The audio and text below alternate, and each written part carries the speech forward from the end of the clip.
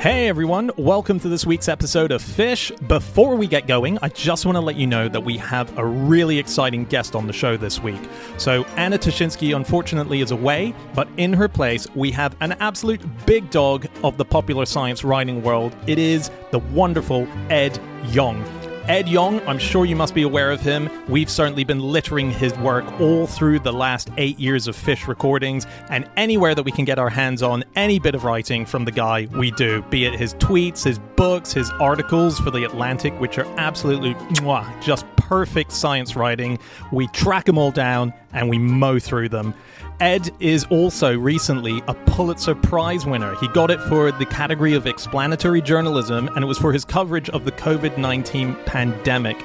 And then on top of that, he's also a best-selling New York Times author with his latest book, which is called An Immense World: How Animal Senses Reveal the Hidden Realms Around Us.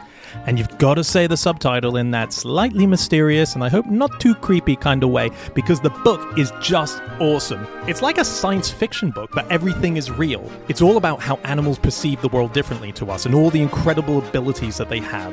It's also the story of how scientists are looking into all of their abilities and trying to work out if there's any way that we can harness them and apply them to our own lives. It's just classic Ed Yong writing. It's so interesting, it's funny, it distills really hard science into really interesting anecdotes, and it's just a wonderful book to read and have on your shelf. So make sure to get your copy today. Okay, on with the show.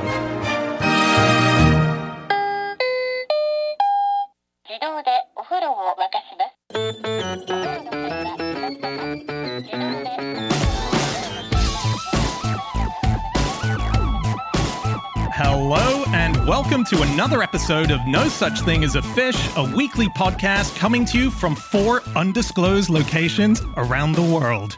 My name is Dan Shriver. I am sitting here with James Harkin, Andrew Hunter-Murray, and special guest, it's Ed Yong. And once again, we have gathered around the microphones with our 4 favorite facts from the last 7 days. And in no particular order, here we go. Starting with fact number 1, that is Ed. My fact today is that when hummingbirds drink, their tongues split in 2. What? Yeah, that's also what I thought. So this was hang on, Ed. You mean snakes? No, I know you're a very eminent biological journalist. And the other thing is, when they split in 2, if they had like a bottle of Coca-Cola and a bottle of Fanta, would they be able to drink a little bit of each? Or they could not, unfortunately, because the splitting in 2 trick only works when the tongue actually hits nectar. So they can't like force the tongue to turn into a fork in midair. It's something that automatically happens whenever they take a drink. It's amazing. It is amazing, and it's also completely different to how I think people thought that hummingbirds drink. I don't know if like any of you spend much of your time going around thinking, how do hummingbirds drink? But the traditional idea is that it worked through capillary action, which is what happens when you take a really thin straw and you put it in water. A lot of the liquid just automatically rises up. And that was like the textbook version for a long time. But an ornithologist named Margaret Rubega realized that just couldn't work because capillary action is very slow. Hummingbirds are like famously very fast. So she and her student, Alejandro Rico Guevara, set up this really convoluted filming system where they got these artificial glass flowers and then they used high-speed cameras to film hummingbirds drinking from that. And when they looked at the footage, what they saw was that when the tongue hits the nectar, it splits in 2. It's like 2 halves that are zipped together. And then each half has like these little flanges that are like an enclosed fist. And the fist opens up into these splayed fingertips.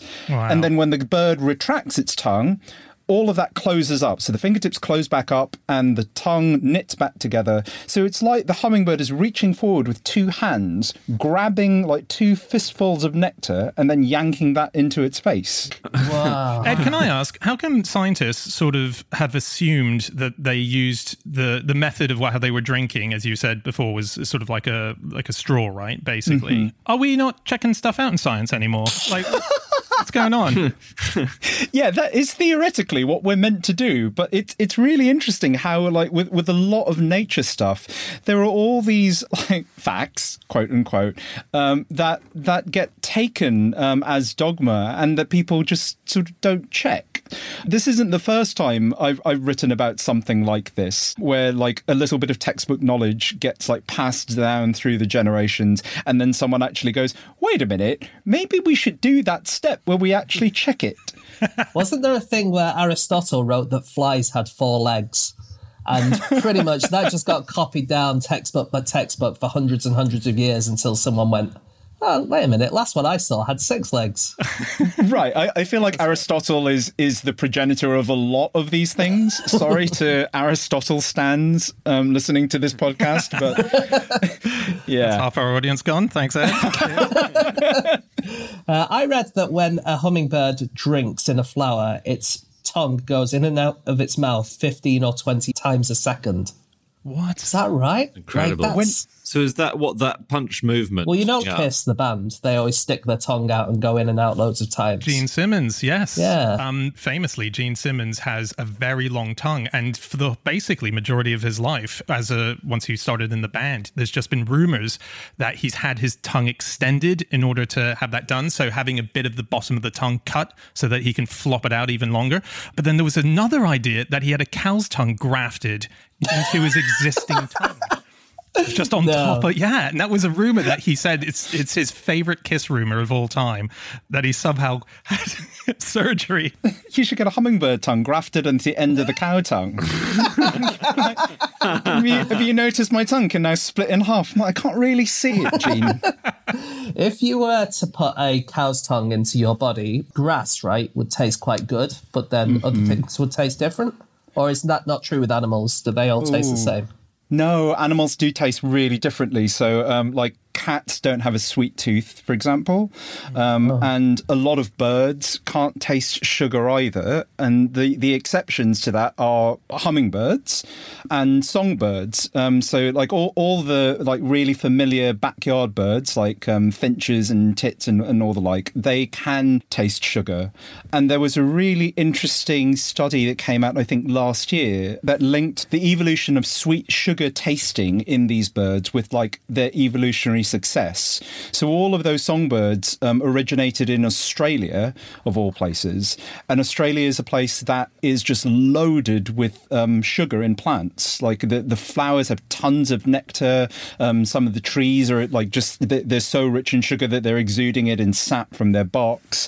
So one idea is that this family of birds, because they managed to re-evolve the ability to sense sugar, were really able to take advantage of this like bountiful source of calories, and could then spread all around the world and do the same wherever they landed up.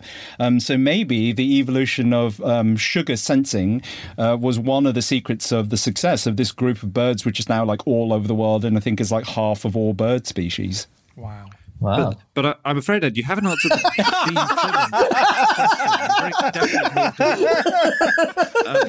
I really was trying to divert us away from it, but good job on bringing us back to it. I don't know whether if you grafted a cow tongue in place of your own tongue, whether grass would taste differently. I think Got to be worth a go. right.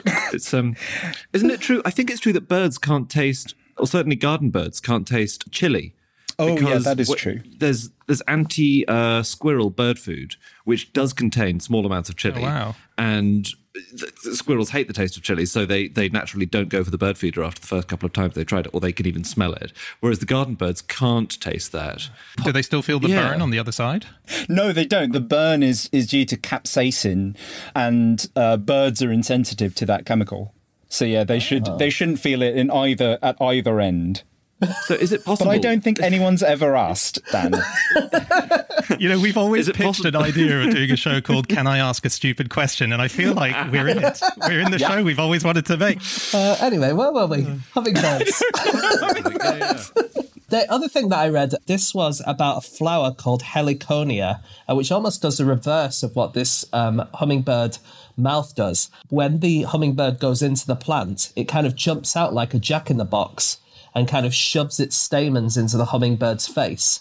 Pretty cool. Amazing. There's also, I don't know if you guys saw Green Planet, the most recent Attenborough documentary, but it has this really great example of very aggressive pollination tactics. There's this flower called the hammer orchid, which has a little hinged bit that looks like a very specific kind of wasp, and it releases a pheromone that mimics that wasp.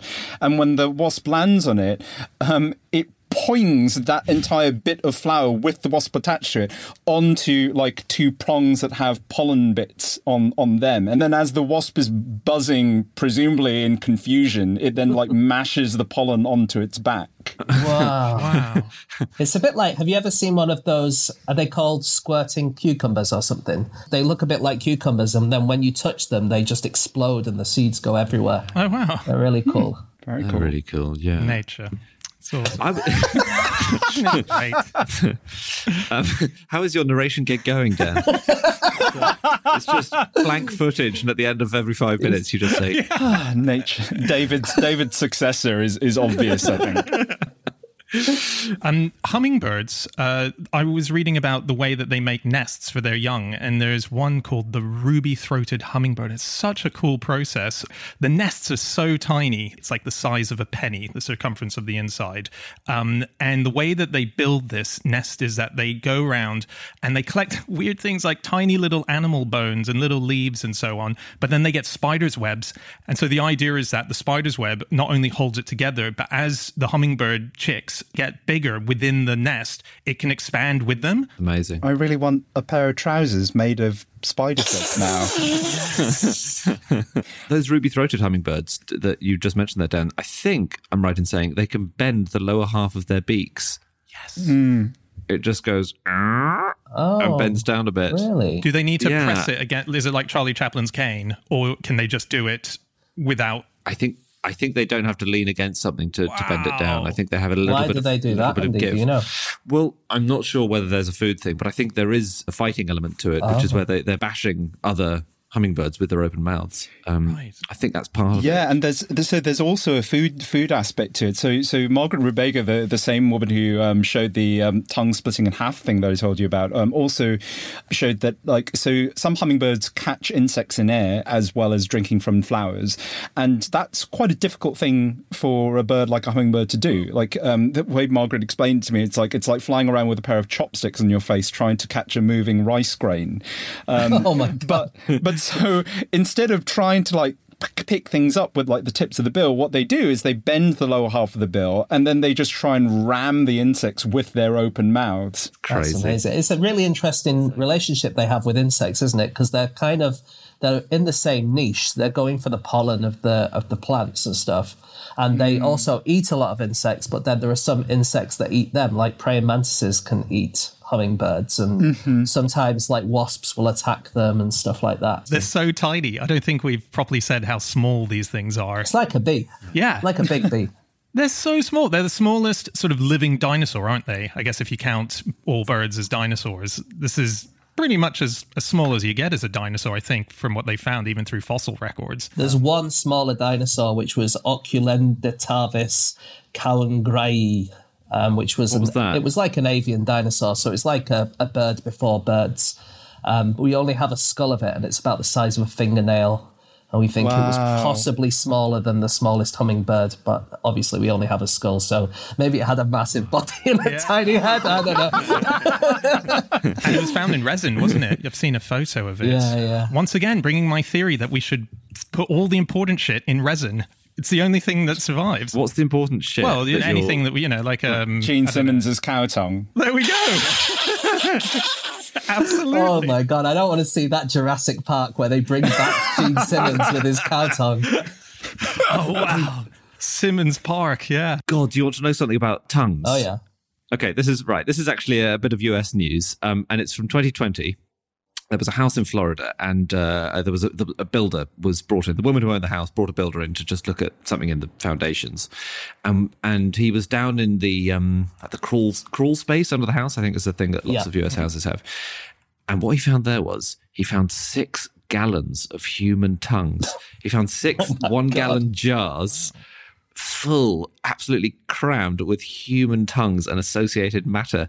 And it had belonged to a scientist from the University of Florida, an oral pathologist called Ronald A. Boffman. Come on. It's B-A-U-G-H. I think that's Boff. Yeah, like Frank Boff. Yeah, I don't exactly. think he had a crawl space full of human tongues, but I wouldn't put it past him. We're not sure. But Boffman was the scientist. It's actually Boffman's monster. Sorry. Just made entirely of tongues. And he'd put them there to keep them cool, and he was meaning to do some experiments on them. This is all about 50 years ago. And then he and his wife got divorced, and his wife was the one who stayed on living in the house. But everyone forgot the presence of these tongues, and they just stayed there for 50 years. How do you forget the presence of your basement full of tongues? How is that just a thing that just skips your mind? I was looking at like animals tasting things, and I'm currently not in the UK. I'm on holiday, and I'm being eaten alive by mosquitoes. And so I was interested to see what mosquitoes can taste. And it turns out that they've got like taste buds that can detect quite a few different substances in human blood, apparently. So I was reading. I saw this interview with a woman called Leslie Vosshall from Rockefeller University about this. They said, what does human blood taste like to the mosquitoes? And she said, well, you can't really tell because like no human experience can be like a mosquito experience. But it's kind of probably, if you can imagine something that's a bit salty and a bit sweet. So two different tastes that kind of go together really well that they like. I like salted caramel, I guess. Or a Snickers bar or something like that. I've actually visited Leslie's lab. Really? And yeah, so she's great, and their labs are amazing. And one interesting thing about mosquito tastes is that they're quite picky. Like, it's actually very hard to feed like captive mosquitoes. Like, if you just have like a petri dish of blood, they won't drink from it. They want like the taste of it, the smell of human. They want like the heat of human skin. So one thing they sometimes do is they'll like slightly microwave the blood and then take like a bit of parafilm, rub it on their own skin, and then stretch it over the surface of the blood. So now you have something that feels warm and smells a bit like human that allows the mosquitoes to actually like stab through. But that's all very complicated, and by far the simplest way they have of feeding their mosquitoes is just sticking their arm inside the mosquito cage and just sitting there while like several hundred mosquitoes drink from them. Oh my God. That's the worst thing in the world. And there's like, I think there's like a lab rota where like people take it in turns to feed the mosquitoes on that day. So everyone I've spoken to who's done this says that like it's horrible the first few times you do it, and then you rapidly become mostly immune to it. So it'll itch a little bit, but it's not too bad. It's really just the gross out factor of and like the boredom of having to sit there like reading a book or like scrolling through Twitter while like your arm gets drained. Yeah. So obviously even hundreds of mosquitoes drinking couldn't take enough blood from you to do you any harm, right? Right. It's not like there's a pile of like deflated students in the corner.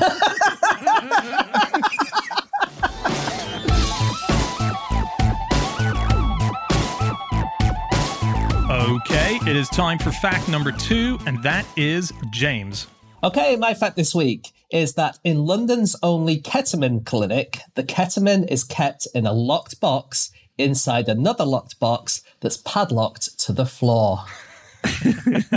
Great fact. Where'd you get that from? Yes. Well, when I say my fact this week, this is Anna's fact this week. Anna can't be with us as she sent us this stuff about ketamine, and we haven't seen her for days. I don't know. No, Anna is sick, so she sent us this, and she found it in an online magazine called Technology Networks, and it is about a clinic in London called Awaken Clinic, which is near King's Cross, and it's London's first clinic for psychedelic psychotherapy. And the idea is that all around the world, more in America for sure, but just starting to come in the UK now, people are using these drugs that are illegal in lots of places, but giving them in smaller doses, and they're helping against various things like depression or addiction, lots of, problems like that. Is ketamine addictive? It can be, yes. In small doses, I think it's okay. I mean, if you're listening to this, it's illegal in the UK, so I wouldn't bother. But if you're going to a clinic and it's under controlled circumstances, then I think it's okay. But I think one of the reasons we don't use it more, because it started off as an anesthetic, one of the reasons we don't use it anymore is because you need to use more and more and more because you get a build up to it, and it can have psychological problems if you use it too much. But yeah, this is a new clinic. And actually, the exciting thing I learned about this clinic when Anna sent it round is that it's on a road called Duke's Road, and it's just opened this spring. And one of the last people to go into the building before they put all the ketamine there was me. It turns out, because my wife used to work in that building and her company moved, and we helped kind of clear it out and like get rid of some of the stuff out of there. So just before they left, we went in there. And I want to know, we were going to take, there's a huge sort of tree stump that was like fossilized or petrified or whatever.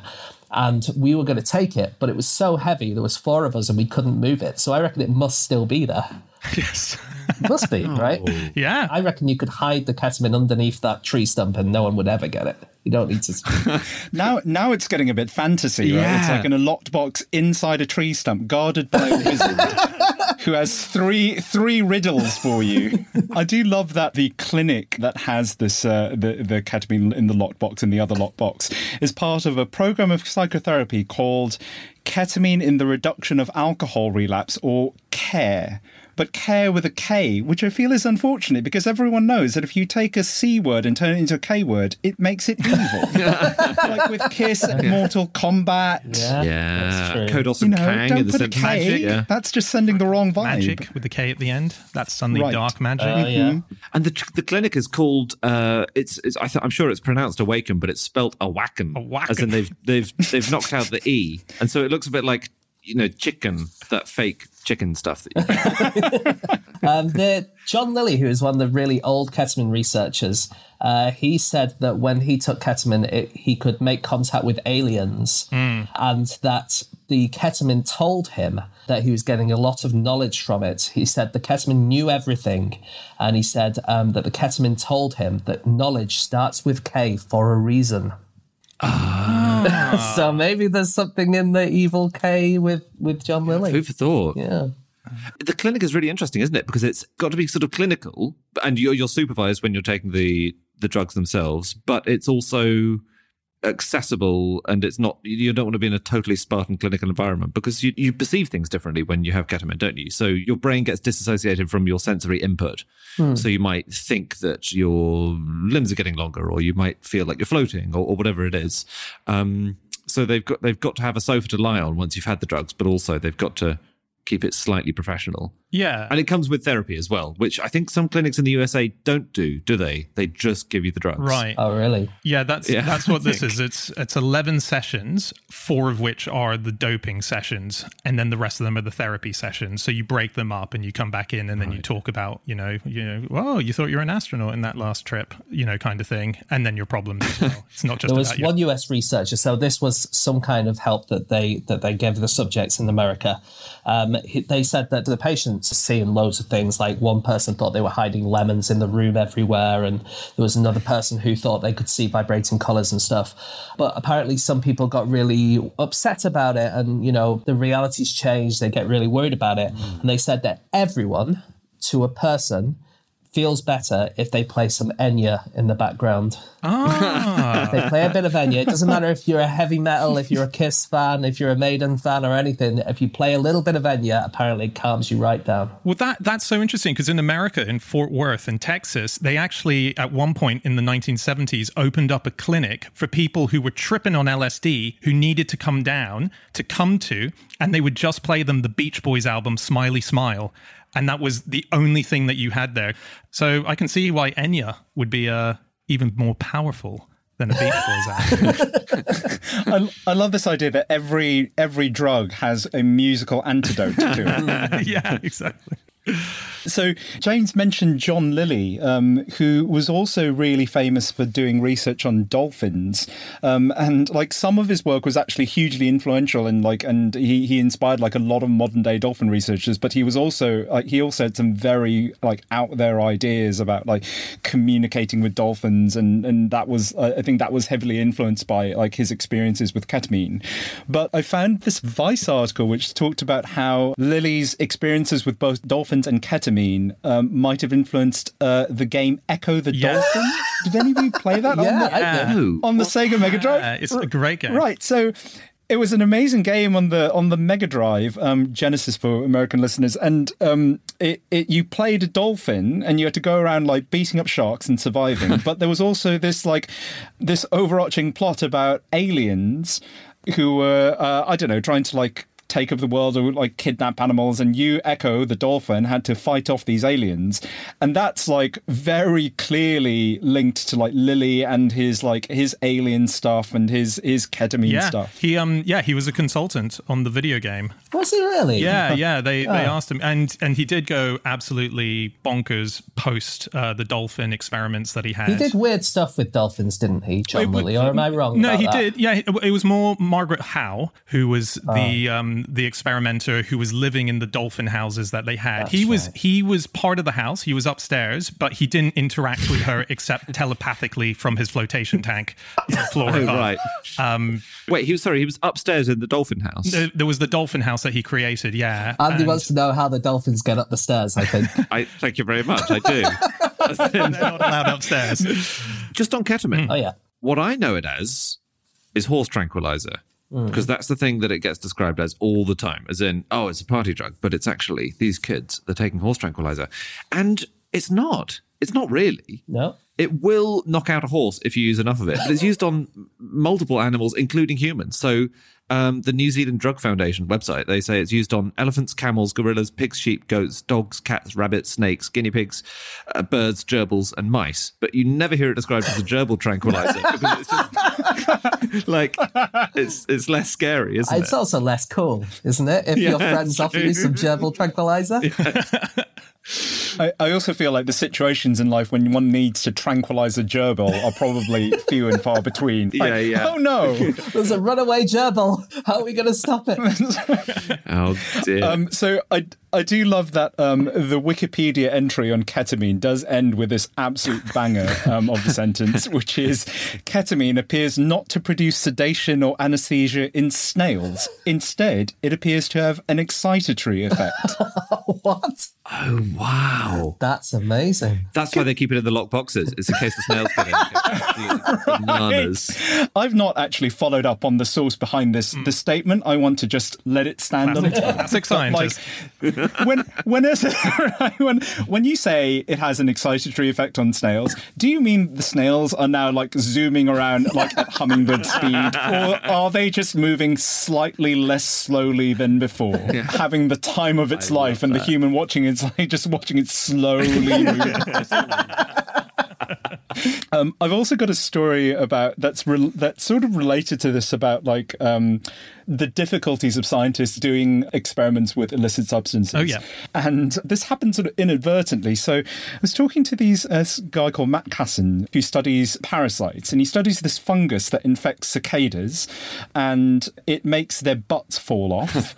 And the cicadas fly around with this ball full of like fungal spores behind them, what Casson calls these flying salt shakers of death. But you might then ask, like, how is it that the cicada is okay with like a third of its body having fallen off?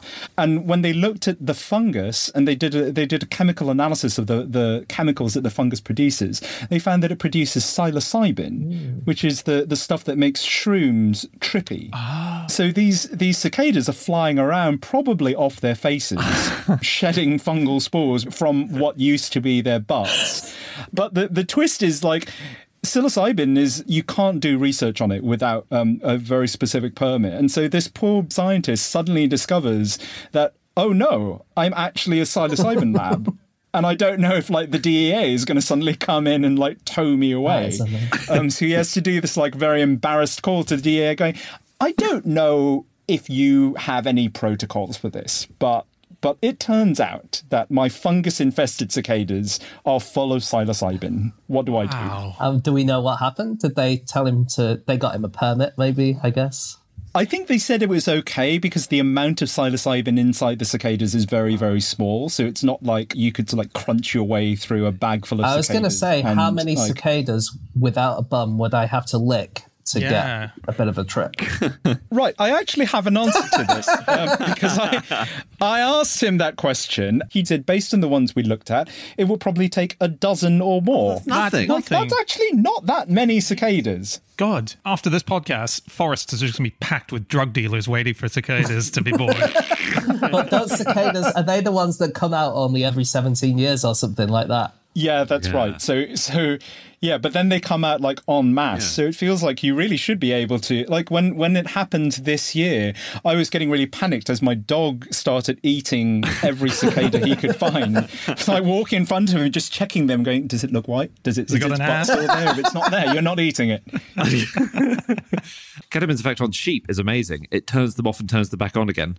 In a sexual way? Not in a sexual way. Their brain activity just literally turns off. I think this was Cambridge scientists. Yeah, they gave sheep very high doses of ketamine, and basically all electrical activity just shut down. So is it like being hit on the head in a cartoon? It's exactly like that. Yeah. The sheep forgot key information about their lives, and then they hit them again, and they were back. That's amazing. Ed, is this true? I know. Is this true? Can a brain just shut off? My brain's doing that right now. You're watching it happen in real time.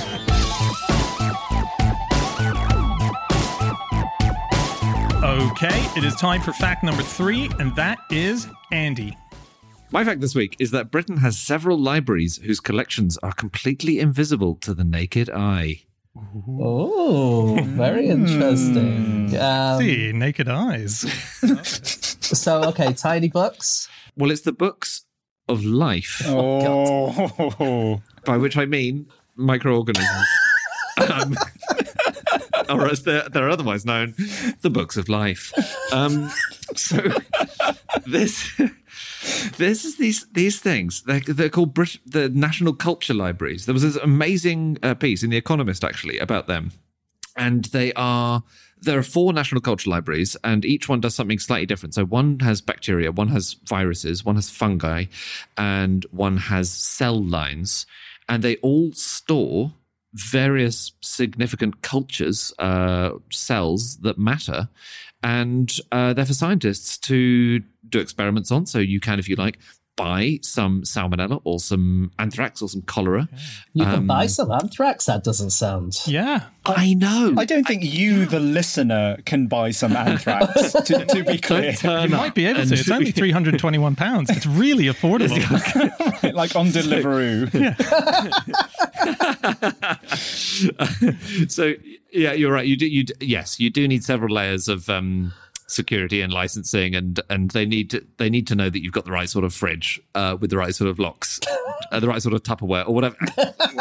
But it's really useful, and it's for researchers who want to sequence the DNA of particular diseases or fungi or whatever it might be, and work out how changes in the DNA might mean they spread, or look at historical examples and see how they've altered between previous pandemics and now. And they're quite secretive, but these are real organizations, and they're quite historically quite. Oh, it's really amazing, incredibly interesting, and it's so much in there. So that was the price, by the way, for anthrax. You can get it for £321. If you want some human coronavirus, that's going to set you back £282. Oh, I've got some of that left from last week. It's fine. And then they have just amazing other bits of bacteria that you can get your hands on. So there's Haemophilus influenza, which they believe has come directly from the nose of Alexander Fleming. They think that their sample is directly from his nostrils. Surely not. That's what they say. And incredible. they've also got a bit of his original penicillin in there as well. That's really cool. Yeah, and this is just in North London, this particular one, the National Collection of Type Cultures. The thing about Fleming's really interesting. I was just reading about him because his stuff is in this place, in this library. When he got his penicillin, the first clinical trial that he did, he tried to treat someone who had influenza, and obviously influenza is a virus, so penicillin won't help. but he gave his penicillin to someone else to do some tests as well, a guy called Arthur Dixon Wright. This is in 1928, and I think this is probably the first ever clinical trial for penicillin that this guy did. He said that it seemed to work satisfactorily. And Arthur Dixon Wright is the father of Clarissa Dixon Wright, who is one of the two fat ladies TV presenters. Wow. Isn't that amazing? That is and so her cool. dad did the first clinical trial in penicillin. That's amazing. I do love that this culture library, the London one in the Economist piece, it opened in 1920, which is actually like 8 years before Fleming identified penicillin. Like it's opening at this really weird time in the history of bacteriology, where it's like only really a few decades after like germ theory became like widely known and accepted. It's like a remarkably prescient thing to do at this time when like microbiology is still a very young science. Yeah, that is amazing. Yeah, and they didn't. Well, obviously, they couldn't do DNA sequencing Right. on these samples for what, 6 decades, 7 decades. I guess so. Yeah. So I find that extraordinary that they weren't to know that it was going to become useful in that way. Yeah, I guess they were just collecting it, right? Just for... Yeah. How did they keep them alive, Andy? Do you know? Did they have to go and feed them every day and stuff, or? Well, so some of the samples are dehydrated. I know that much. But also, when they sent them out to scientists, so these days they cost a few £100 per sample. But in the old days, they were delivered to scientists free and alive. These bacteria, they was funded in a different way, and they sent the bacteria. I love this. They sent the living bacteria through the post on a medium that was made from Dorset egg yolks and sealed with wax. So the bacteria had something to feed on during the journey. They wouldn't go hungry. Through the mail? Yeah. I guess Yeah. I think it was just through the Oh mail. my God. Just sealed up. That's yeah. incredible. I do wonder then- if they get submissions in the other directions, like especially now that articles like this come out. Do you think that they'll just get like envelopes? Like I get random mail from people all the time, and I'm not like, you know, do they have a protocol where if they get an envelope in someone's handwriting, they immediately incinerate it? Yeah. I wonder if Anna's sick at the moment, whether we can get her to shove something up her nose and send some celebrity bacteria over. Great idea. Yeah. I think they did have sort of very random contributors to the library. I was looking on Twitter between staff members who were talking about it, and one guy wrote, "What was the name of John the Stuffer?" The guy who picked up roadkill on his motorbike commute and freeze-dried it in the NCTC, the National Collection of Type Cultures. You never knew what you were going to find in the cold room. And so basically there was this guy, John the Stuffer, who just used to come and bring random roadkill. He must have then taken it and stuffed it, right? Otherwise, why the name? Yeah, exactly. Well, then they don't know his you name. can only The hope. conversation ends. I haven't got to the bottom of who John the Stuffer was or what he did. Ed, what's the weird post that you get? Are there any super strange examples of things that you've been sent as part of your career? Obviously, as a writer in science. That's a good question. I don't think I've ever been sent anything in the post, but like I've just published this book, and what happens when you publish a book is 1 million people email you to say, I also have written a book about something completely related. Or like, you know, that's most of it. But then there's also like, I wrote a song that I think you might enjoy. Yeah, there's a lot of people who are like, you put this thing out in the world. I also do a thing. Let me share it with you. Right. That's nice. That's nice. That's too late. 'cause Yeah. It can't get in the book. That's always annoying, right? Right. Well, this happened recently. We got posted a penis gourd, Ed, because we discussed them in the podcast about 5 years ago, though. That's the thing. And it's just come through from, I think, Vanuatu or somewhere. New Guinea, maybe, was it? New We've Guinea, sent New it Guinea. onto the bacteria library anyway, haven't we, for a scraping? Yeah. Yeah. Although I am now known as Andy the Stuffer in the office. I'm not looking forward to the jar of tongues we're about to be sent when this goes.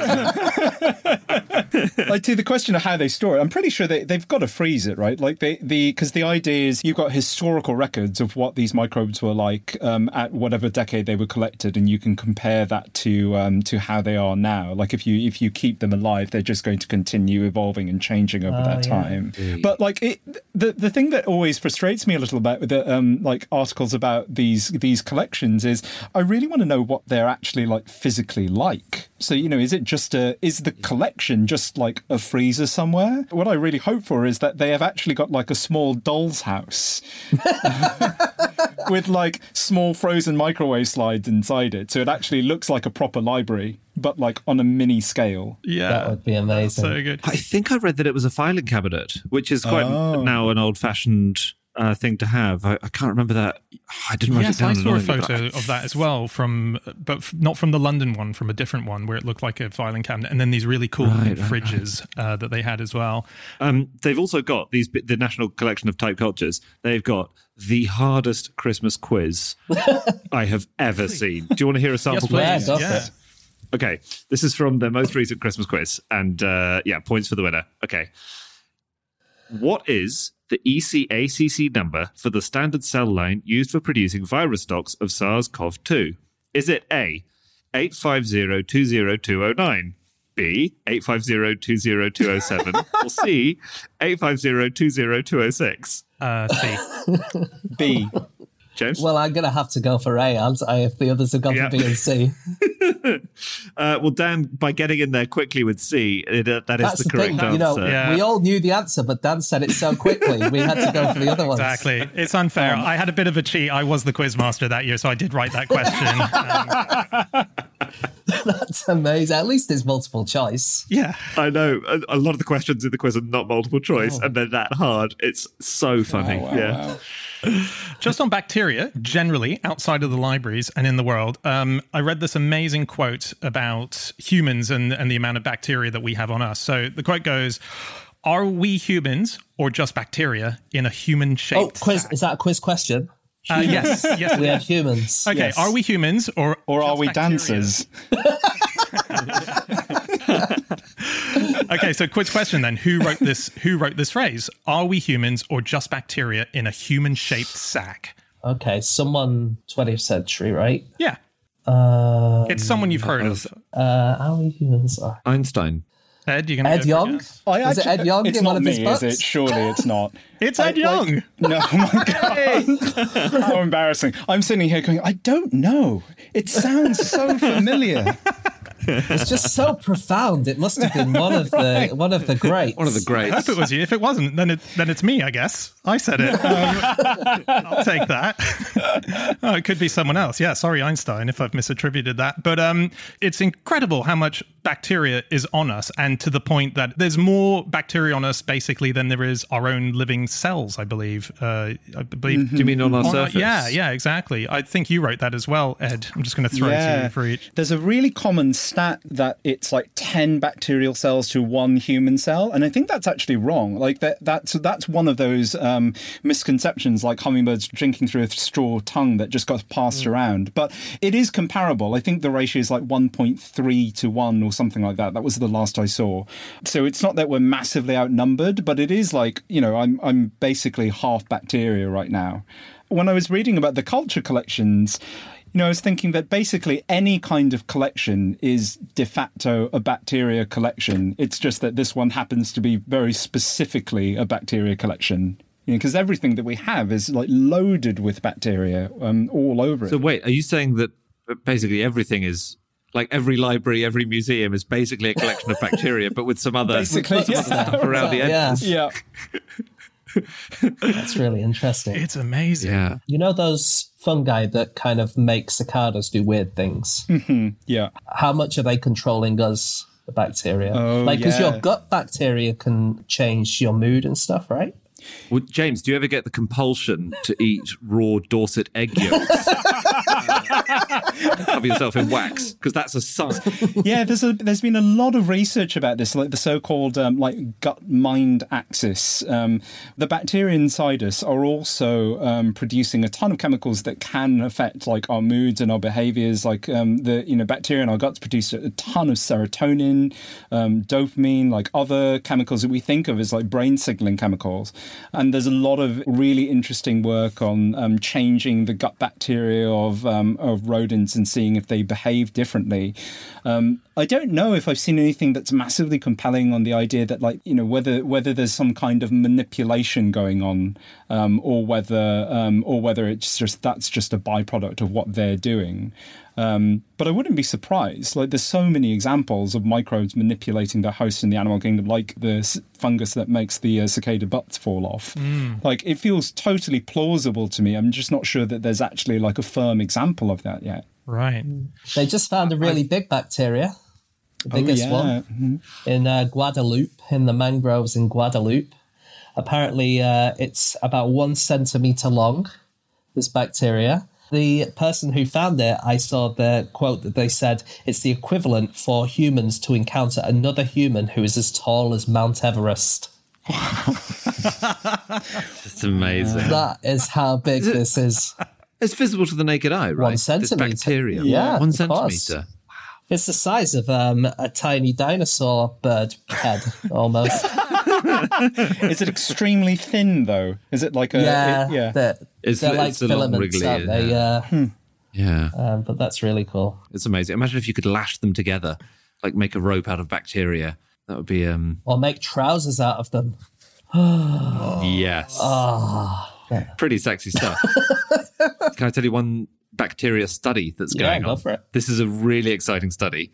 It's the world's longest bacteria study. It started in 2014 at the University of Edinburgh by a guy called Charles Cockell, who's an astrobiologist. Nice. And it started in 2014, and you've heard me say it's the longest bacteria study ever. That's because of not because of how long it's been going so far, but because of when it's planned to end. It's intended to go until the year 2514. Wow, and has this guy got funding all the way through to then? It's basically a funding con. That's what he's doing. It's to try and find out how long bacteria last, to study, their lifespans. And it's actually got almost no funding, the experiment, because it's so basic. The experiment consists of a box. And the box contains lots of smaller boxes, which contain small vials of dried bacteria. Right.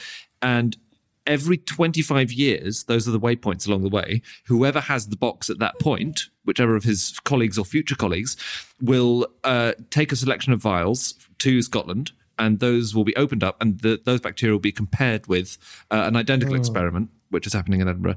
And then whoever has the box at that point, right, has to rewrite the instructions in modern English, or whatever the modern version of English is at the time that's done, and then close the box for the next 25 years. Amazing. Because language is going to change so much. I mean, think of what language was like 500 years ago. That's amazing. Yeah. That's the experiment. So cool. And so it's also a linguistic experiment as well as a bacterial experiment. Yeah, that's really interesting. You could compare like the evolution of the English language and the bacteria over the same time period. Oh, yeah. That'd be awesome. What a hero. I just think that's such a cool idea. That's an awesome idea. I wish someone had thought of that like 20,000 years ago. It's no use to us, this experiment, is it? Yeah. What's the point for us? What do we get out of it? That's science. No immediate benefit to you. Screw it.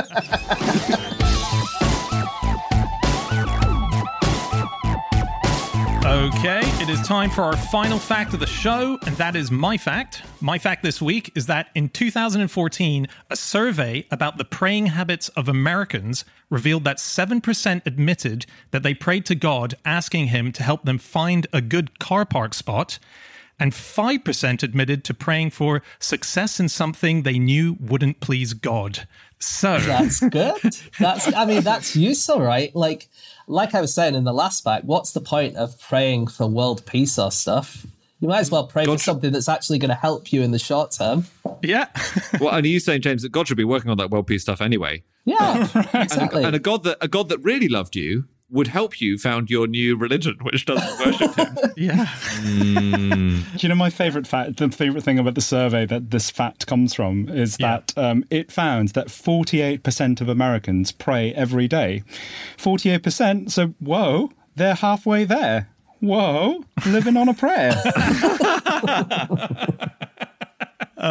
I should just a bit of background behind what this survey was. This was by a group called Lifeway Research, and they're an evangelical research firm, and it was 1,137 Americans. What's really nice about this is that every single person in this is a religious person, so we're getting a really good idea of their praying habits. It's not atheists who are just jumping in. But what it means possibly is that the number of people who pray for a parking spot could be less than 7% over the whole population. Absolutely. Right? Yeah, that's right. Yes. But so, I mean, other things that were in the percentages of people admitting to what they prayed for, 5% praying for someone's relationship to end, 5% saying that they wanted someone to get fired, 4% saying they wanted someone else to fail. And these are very low numbers, to be honest. Yeah. It could be just like there are a couple of dozen assholes in this survey who just pray for all this stuff, couldn't it? Yeah. They're praying for all the sort of the one person's praying for all of this stuff. Yeah. That'll be weighted in the figures. They call themselves a Catholic with a K. I like that 21% pray to win the lottery, but 20% pray for success at something they put almost no effort in, which means that 1% of Americans think they're putting a lot of work into the lottery. You got to go to the shop. You got to fill those numbers in. Syndicate stuff, yeah. And the other thing was about the results. So whether the prayers were answered. So 25% said that their prayers were answered all the time. Impressive. 21% most of the time. 37% some of the time. And 3% none of the time. Literally no results from prayer for them. But 14% said, I don't know whether my prayers are answered or not, which is interesting because it implies that they're praying for things that are quite nebulous and it's unclear to them whether there are results. Is there world peace now? Don't know. Yeah, food for thought. If you want to pray for a parking space, then it's a good idea to pray for Saint Francesca Cabrini, who is the unofficial patron saint of parking spaces. Unofficial. Against her will. Going to close this. Yeah. According to one priest, the reason that she is this unofficial patron saint is that she lived in New York City, so she understands traffic. But she was the first American citizen to be canonized by the church. Reverend Richard Coles says that if you want to pray to Francesca Cabrini, this is a good prayer to do. Mother Cabrini, please find me a space for my parking machine. Okay. So, it's just what you can do. I do like you can go online and find prayers for basically anything in America. I was looking into one woman's website where she's put up a bunch of prayers for anyone who's selling their house. And so it's not even just the one prayer for the selling of the house. She gives this big list of multiple prayers. So the titles include prayer to sell our home quickly. And that's sort of like, oh, Lord, mighty in power, I pray for our home to sell quickly, and goes on and on. Prayer for the right buyer. You have a prayer for smooth sales processes. There's the prayer for endurance during the sale of our home, and prayer for the buyer's financing. Is there a prayer not to find 6 gallons of tongues? Doesn't work. Viewing. Just doesn't work. One of my favorite things is to make completely inappropriate comparisons between two unrelated surveys. So, for example, in this prayer one, 5% of Americans admitted to praying for success in something you knew wouldn't please God. And in a different survey, 6% of Americans think that they could beat a grizzly bear in a fight. So are these the same people? Would it please God to beat a grizzly bear in a fight? Brian Blessed claims that he punched a polar bear in the face. So, won the battle. So, was it on ketamine? I've got an interesting prayer thing that I've never heard of before, which is when Muslims are praying, it's a thing that they can develop if they pray sort of a bit too hard. And I don't mean like the prayer itself, it's the physical thing. It's called a prayer callus, or the prayer bump. And it forms on the front of their forehead from when they're bending down into the ground. And if they're pushing too far down, it can slowly develop on their head. So you can actually see photos online of people who've just got these giant calluses on the front of their foreheads. Is it also like a good thing to have because it shows how devout you are because you've prayed so much? Yes, exactly. It's like a sign of look how dedicated I am to the prayers that are going on. Well, Dan, have you heard of a prayer nut? No. So this is it's not a medical condition. It's a completely unrelated thing, actually.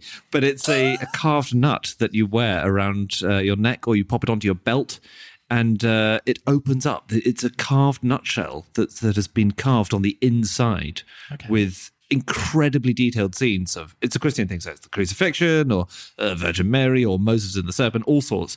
And these are about 500 years old. So to put that into context, that's as long as a really long experiment into some bacteria. I read a survey about which saints people prayed for to fight against COVID infections. And they did a little survey and said, if you've been praying against COVID, who did you pray to?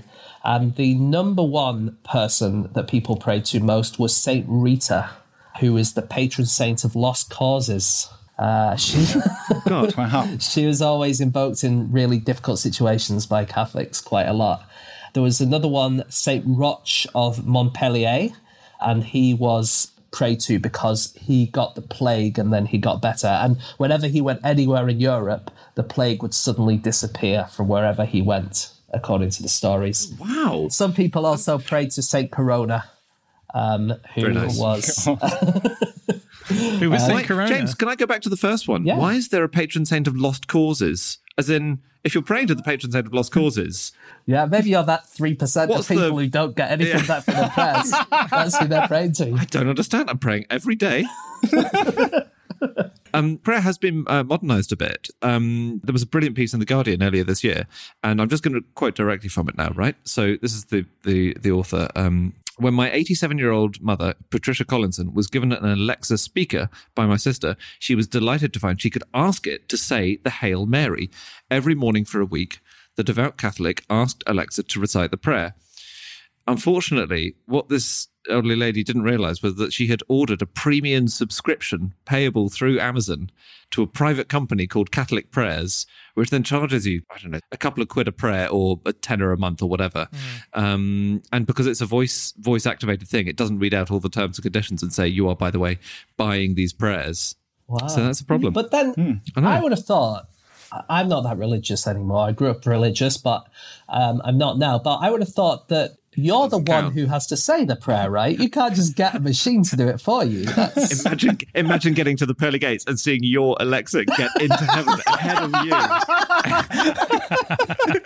you. Alexa, open gates. Alexa, open gates. There's quite a few studies on whether prayer works or not.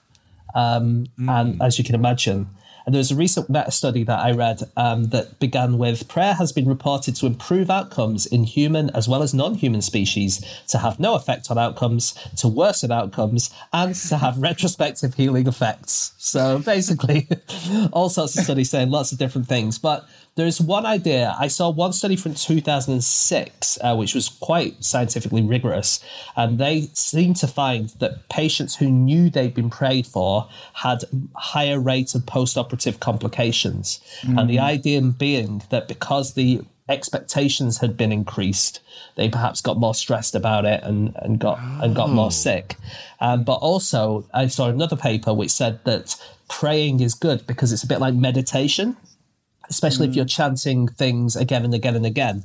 And meditation has been shown to kind of reduce heart rate and to increase levels of serotonin and stuff like that. So it could be that when you're praying, it's not good for the person you're praying for, but it's not bad for you.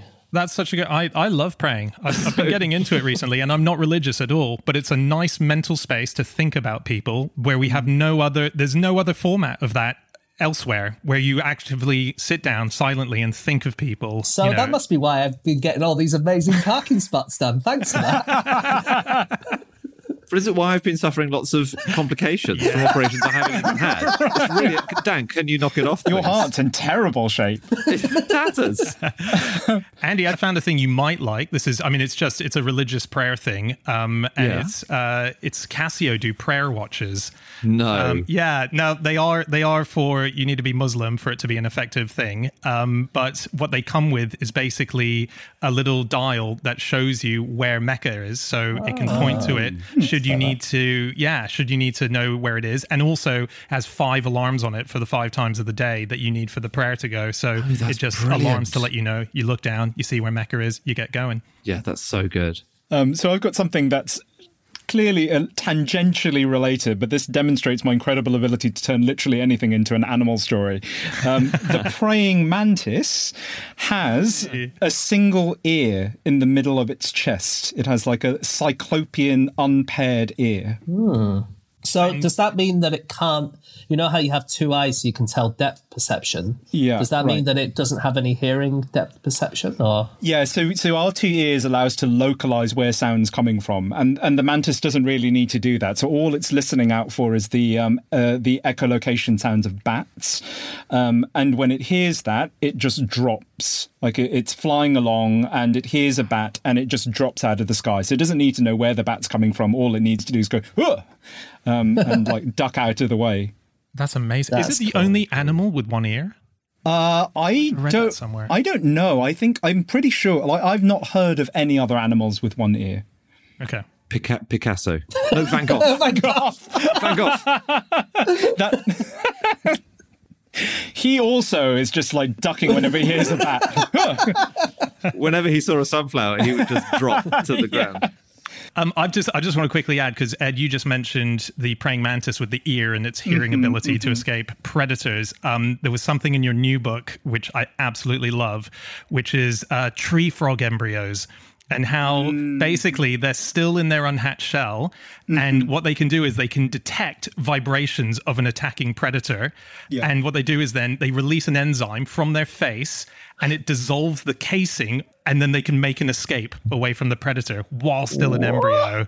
Yeah, it's amazing. Like they can make active decisions about when they're going to hatch based on stuff that they sense around the egg, and they can tell, like, so the thing that's most likely to threaten them is a snake, and they can distinguish between the kinds of vibrations made by a snake nomming on one of their siblings and like just wind or even like an earthquake.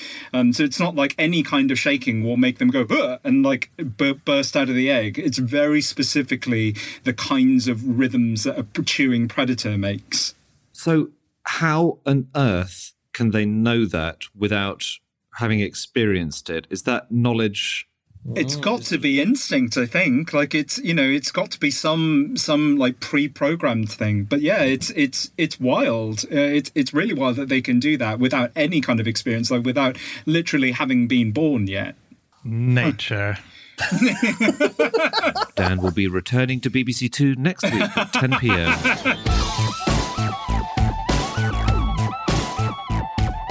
Okay, that's it. That's all of our facts. Thank you so much for listening. If you'd like to get in contact with any of us about the things that we've said over the course of this podcast, we can be found on our Twitter accounts. I'm on @Schreiberland, Andy at Andrew Hunter M, James at James Harkin, and Ed at EdYong209. That's right. And also, just a reminder, Ed's new book, An Immense World, How Animal Senses Reveal the Hidden Realms Around Us, is out now. It's absolutely awesome. It's packed, basically, just paragraph by paragraph with more facts than we could ever fit into 400 episodes of this show. It's just absolutely awesome. It's a New York Times best-selling book right this minute. Congratulations, Ed, on that. That's absolutely awesome. And if anyone wants to chat to the group of No Such Thing generally, go to @NoSuchThing on our Twitter account, or go to NoSuchThingAsAFish.com. Check out all of our previous episodes up there. But you know, why not just get Ed's book instead? It's much better. If you want to send Ed a song about something that you've done. Yeah, right. If you got a spare tongue in a jar that you feel at home. Yeah, Dorset egg yolks envelopes that you need to get rid of. Okay, we'll be back again next week with another episode. We'll see you then. Goodbye.